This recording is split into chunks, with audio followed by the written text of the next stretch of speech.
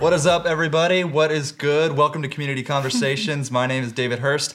I'm joined by my good friend, Jennifer Dominguez. Jen, how we doing? I'm doing good. How are y'all doing? Good. And we are here talking about worship. Jen, you are a worship leader. You enjoy worshiping. Yeah. You write songs. Do you write worship songs or all sorts of songs? All sorts of songs, testimonial songs, congregational songs, mostly testimonial, but we'll get into that in a little bit. I'm curious, as a worship leader, you know, when you're off stage, when you're in the congregation, what's your worship style? Are you like Village People? Are you Touchdown? Are you carry the big screen TV? What's your style? Yeah, I think I'm a combination of like Touchdown and On My Knees, or like Hand on Heart. I don't know if that means casket. I know that's really weird. Not a lot of people do that, but maybe casket. It depends on the song. A more solemn song, like something. You're going casket. I just really want to just be in that tender moment, or like, woo! Yeah. Yeah. I'm a little bit more modest. You know, I either do like the butler, the hands behind the back, or I'll just put the hands on the chair. Okay, yeah. And then like when the bridge comes strong, like maybe I'll throw up a hand. Oh, yeah. You know, like you start, like when you feel it, it's like, yeah, vibe of the room though. I can't be the only one with hand up. Really? You know, I kind of read the room. Yeah. Really? Is that bad? Like I should just worship in my own way, right? You should be a little fearless, right? You should be a little more. I'll work on it. Yeah. I'll work on it. We'll talk about Next time you're leading worship, just like give me a little head nod just to remind me, all right? I gotcha. So I want to start with just what worship is. It's more than just singing in church, right? How would you define worship? Yeah, that's a really good question. I think that worship is honestly just being in reverence and surrender to God. I think a lot of people define worship just musically, but it doesn't have to be just when you're singing a song to God. I think in this context, we are maybe talking about worship and song, right? But I think it's also just when you surrender your life to God, whether that's giving all your money away, or the way that you treat people, singing songs to Him, thinking about Him throughout your day. That's just continually surrendering your life to God. In this context, are we talking about just singing to God right now? We can, yeah. Okay. Okay. So cool. how do you express that then through singing, through leading worship? How does that manifest itself through that? Yeah, I think for every person, it's gonna be different.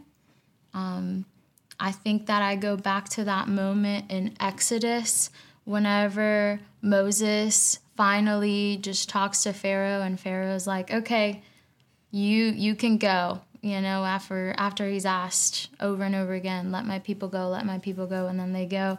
And then Pharaoh and all the people are coming after the Israelites, and then the Red Sea parts, and they cross over, and the sea falls over the Egyptians, and all of a sudden Miriam just starts breaking out in song, and it's like worship because God has set them free. And so it's this like insane, like, thank you, God, always be praised, thank you, like, be praised for your miracles. But also there's moments where you worship God when you lose a loved one, where you say, it is well with my soul. You know, you've heard that song that literally happened after this man lost his whole family. So I think it depends on the situation. Again, we just go back to that definition that worship is surrendering to God in any moment, whether that's exciting or hard. I love that. What about you? How would you describe worship, David? Well, I'm not someone who can lead worship because I haven't been gifted with a nice set of pipes like you have. Thanks. But I enjoy it. I feel like I emotionally, spiritually respond to worship. I think we all, like we alluded to, worship in different ways. And I think it is one of the things I look forward to when we corporately gather in church. I think I get the most out of that is the worship aspect, just feeling a connection to God through that and being able to just come to Him and surrender. And it's a good way for me of putting words to how I'm feeling, or taking promises of God and express those through songs back to God. So there's a bunch of talented Christian artists and people who lead worship and people who have wrote worship songs that are grounded biblically in the Word of God, and just being able to express the promises back to God is a cool expression of that worship. But what got you kind of interested in leading worship? I mean, like I alluded to, I mean, you can obviously sing. Is that something you've always been interested in, passionate about, or is that a recent development? It's funny you ask that. I think that God places dreams in our heart that we don't see coming true, but he makes true anyway. Like, I remember when I was really, really young, I would never tell anyone, but I would like dream of me like with an electric guitar, like just playing it. But I obviously kept that in the DL. And then when I met Jesus and I surrendered my life to him, the easiest way for me to communicate to him was singing him a song. I think that I was always a person that vulnerability was hard. I think for a lot of people, vulnerability can be hard. But for me, whenever I would sing to God how I felt, or whenever I would sing to God how worthy he was, it came so much easier than having to speak that to him. And so when I started worshiping God, the first place that I experienced worship was actually at a church high schoolers retreat. And that was the first time that I saw kids like raising their hands. And I was like, whoa, like I've never raised my hand to God. And then one day I was just like, you know what? I'm going to try it. It was like the second day of the retreat. And I was like, God, this is obviously for you because I feel weird doing this. And as soon as I raised my hands, I just broke out in tears because it was like, I'm free to worship this God. And that's how close I am to him. I don't have to go to the ends of the earth to find him. He's literally right here, and he's worthy of my worship right here. So that was like the first moment that led me to freedom in worship. And then I kind of started doing that in the secret place, just kind of in my room. And I had a lot of people at church like be like, oh, you have such a good voice, you should lead worship. And I actually tried out, and they told me that I wasn't good enough. And then I like tried out in chorus in high school, and then they told me that I wasn't good enough. So it was just like, you're not good enough, you're not good enough, you're not good enough. But God, why do I feel this insane fire to worship you with song? If this is your will for my life, and if this is your gifting, make it happen. And so I just kept worshiping him alone in my room, just him and I. Just created such an awesome intimacy that one day I got a call from the worship team at church, and they were like, hey, we want you.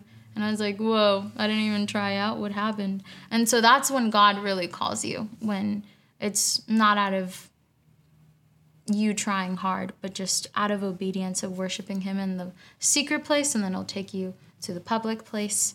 And because I was experiencing that freedom, my passion to shepherd people in the freedom that they were supposed to experience, because we're all created to worship. Mm-hmm. We're all worshipers of God. And I just think that some people don't realize that. So I have that passion now to shepherd people into that freedom of worshiping how they were created to.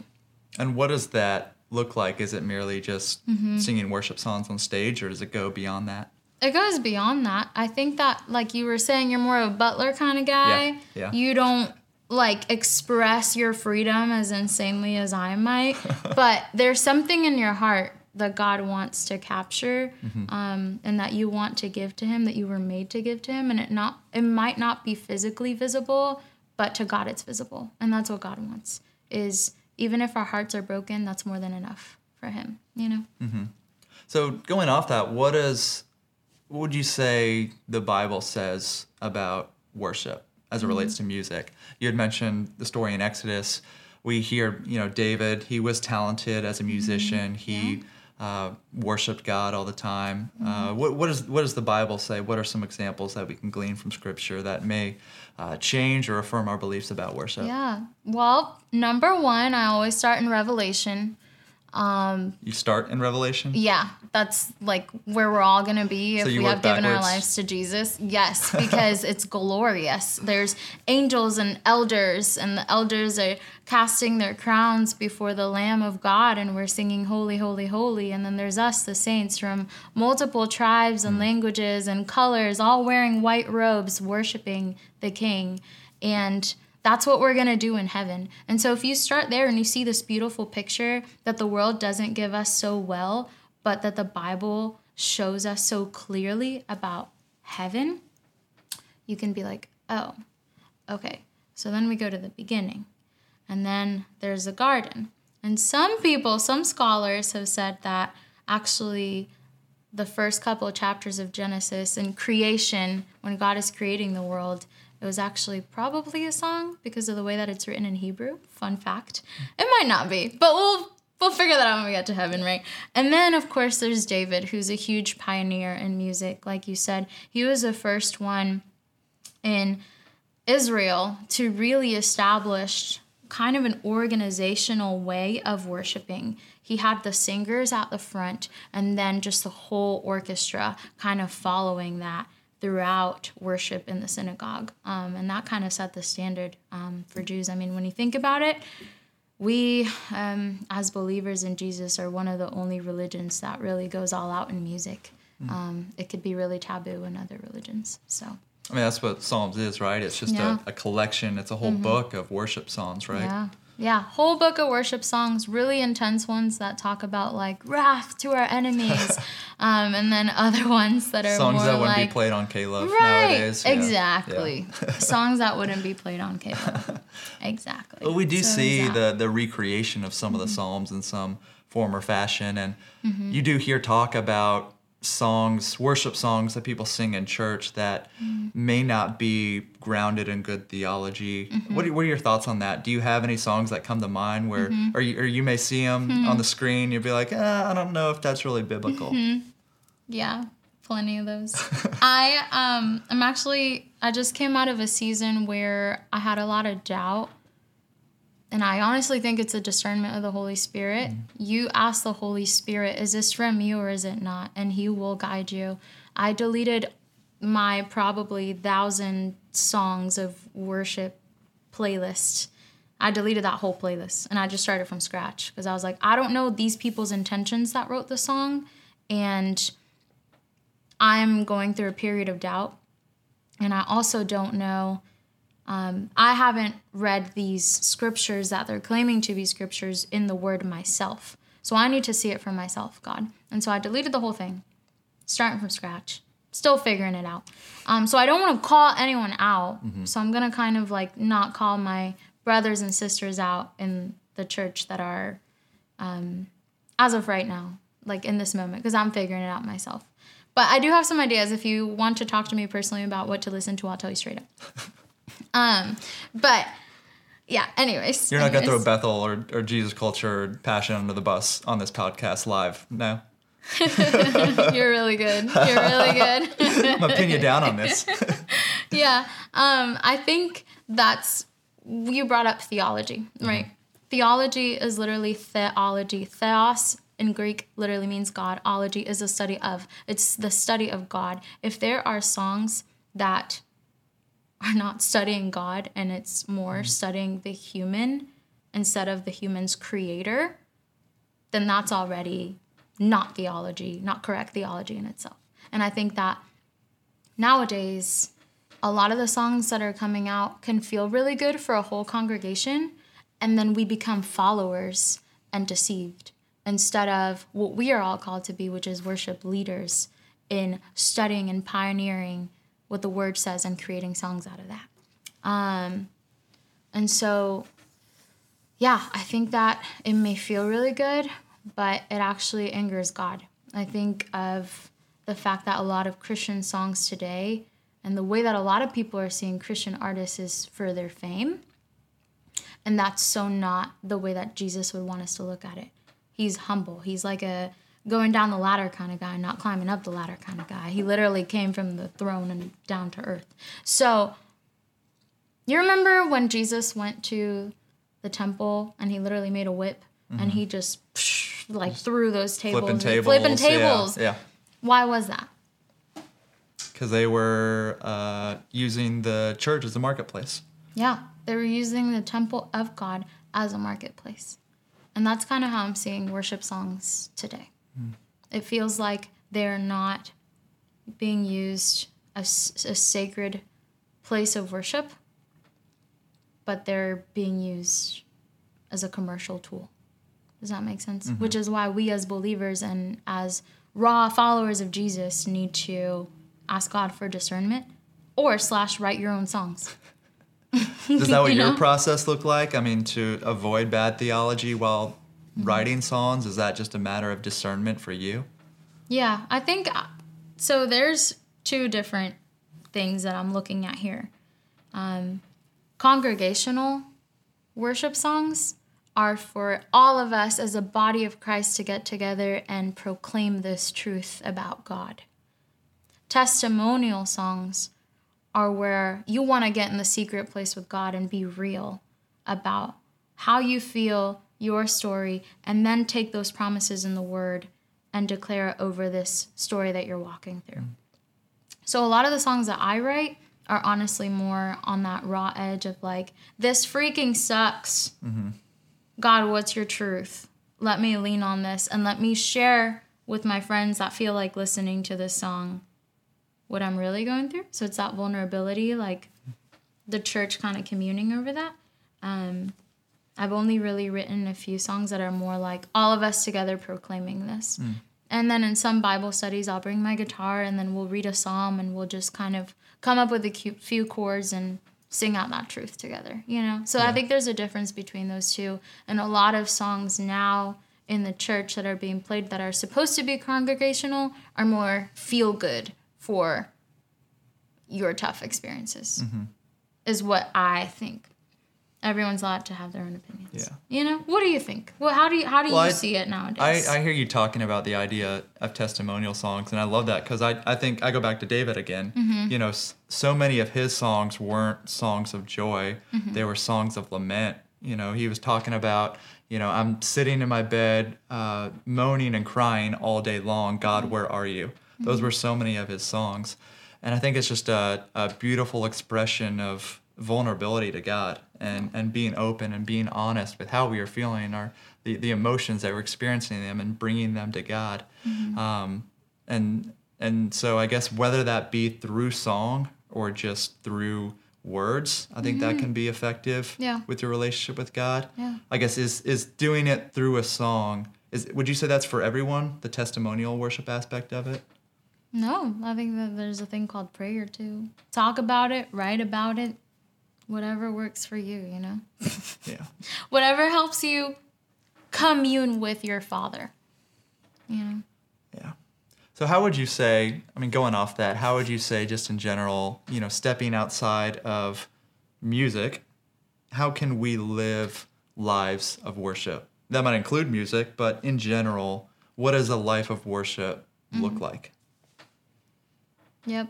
I just say read John chapter 15. It talks about abiding. You just abide in Jesus. It's that simple. Yeah. I'm not perfect at it. I get pissed off at people and then I got to be like, Lord, how you want me to handle this? Abide. Okay, I'm abiding in you. Help me give grace in this moment. And that's a life of surrender. If he's like, okay, you just got a $3,000 bonus. All right, so she needs it over there. What? Yeah, abide and surrender. You know, those are kind of just small ways.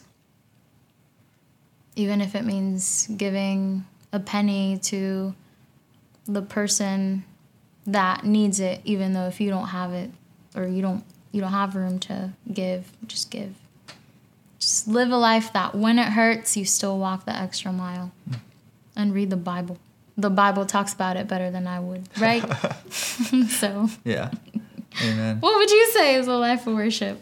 I think you summed it up right there. I think it's it's John 15.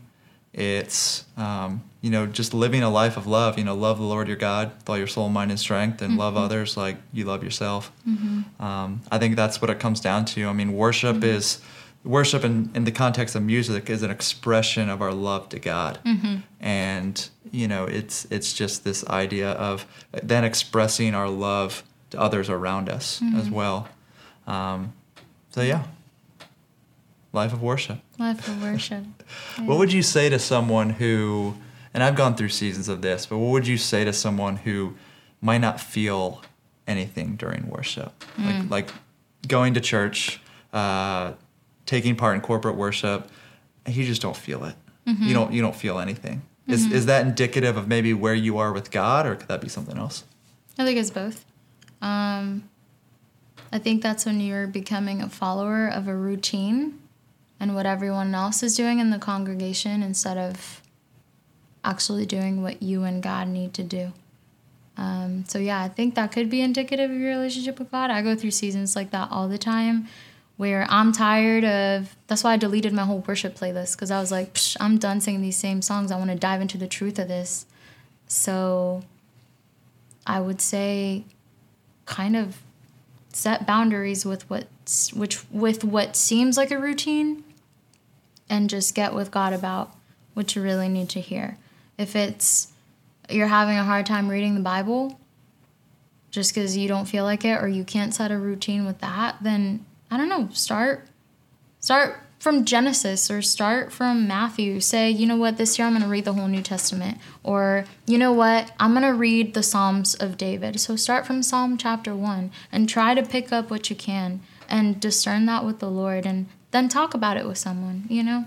Just kind of don't be a routine, this is what I do every Sunday kind of person. Get with God, you know? Or start with Revelation. Start with Revelation. Read chapter 4 and 5. Come on. Jennifer Dominguez Bible reading plan. I mean, people would benefit from that because if you start in Genesis, like you get stuck in Leviticus and you're just done, you know? Right. Revelation, you're going through the whole New Testament. Right. Just go like this. Revelation, back to Genesis. I like it. We've had a great conversation. Is there anything else that you'd like to add that you think people might benefit from? Just abide. John 15. Abide. Yeah, John 15. I have nothing else to tell you. Let God tell you. I love it. Well, do you want to plug anything? You want to plug anything? Yeah.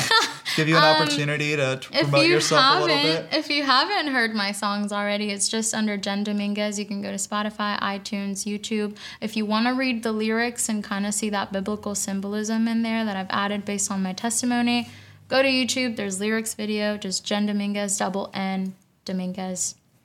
Or J Music, Instagram, Facebook. That's really it. Enjoy. Do you have a song called Abide? I don't. No? No. It sounds like it should be in the queue. Yeah. Yeah. Maybe I should think about that. Maybe I should write about that. We'll do a duet. Yeah. Yeah, I'll lend my talent. I would love that. Good deal. Well, Jennifer, thanks for joining us. We appreciate it. And thank you at home for joining us on this episode of Community Conversations. We'll see you next time. Thanks.